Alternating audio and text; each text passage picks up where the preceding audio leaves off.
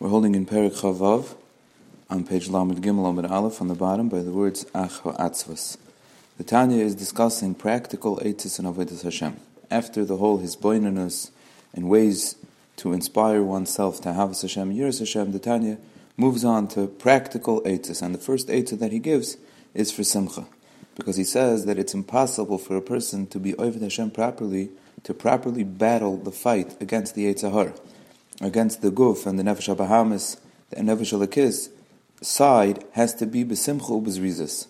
And if it's bogged down by sadness that leads to heaviness and laziness, a person can't properly serve Hashem and he can't properly fight the fight. Like he begins the parak with the mashal that if two people are fighting, the stronger one could lose if the weaker one is b'zrizas and b'simcha.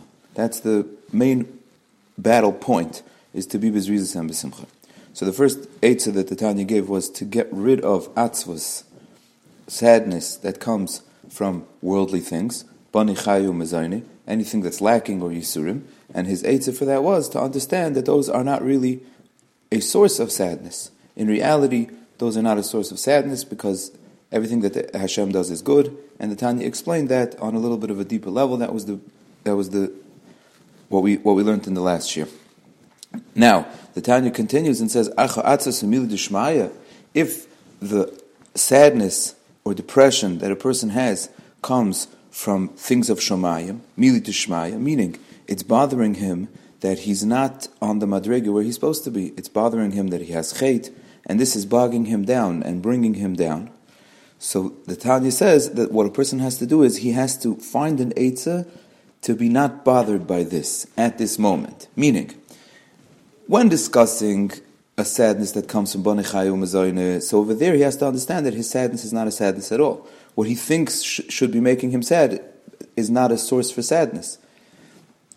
A person should rejoice in it even. He should be Smeichim B'Yisurim. That's the top Madrega, but at least he should understand that it's not a source for sadness because it's nothing wrong with what's happening. It's actually a hidden good. But when it comes to a person who's having a sadness over a chait, over the fact that he has Averis, so that is a source of sadness, that it's a legitimate source of sadness. So Tanya says it's true, but now is not the time. It means when it comes to him and attacks him, this feeling of unworthiness and sadness, so then he has to know to find eitzes to relieve himself of the thought for now.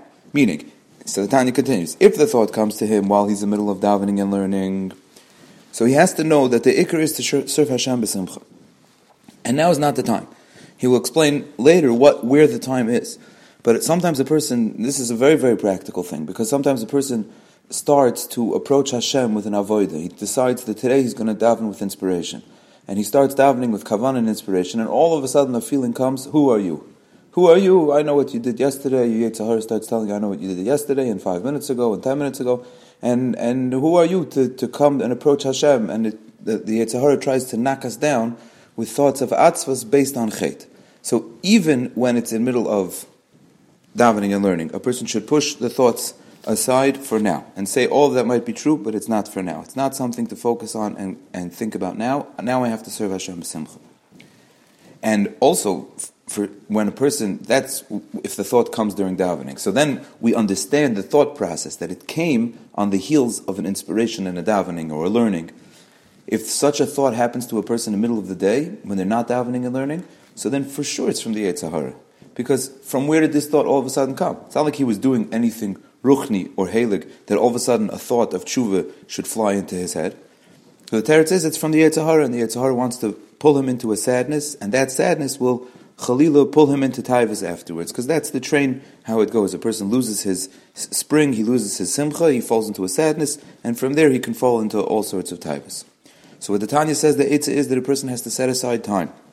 And he has to set aside time to be mizboinen on his chatoim. He has to, and he'll explain later exactly what that time is supposed to be, what's a good time to do that, and how to do that. But a person has to set aside a time where he actually gets into it, and he thinks about his chatoim in an organized way, and he feels the pain of being separated from Hashem, and he feels the merirus, he calls it, a bitterness, not an atzvus, not a depression, a bitterness. He feels the bitterness of being separate from Hashem, But then he understands and he believes by Emunah Shlema that Hashem is moichel him, and Hashem is a Seileach, and Hashem forgives him, and his chet, through this thought even, and through saying out the chet, and doing a proper, quick process of tshuva, Hashem completely wipes away the chet, and then he can come to the simcha that he described before, when in the beginning of the parak, when he said, B'chol etzev yiyeh moiser, that every depression or sadness has a benefit. This is the benefit. The benefit is that if he has it in the right time, in the right frame of mind, in the right way, the simcha will come afterwards when he comes back to Hashem, and he understands that Hashem is moichel him, and now he can continue on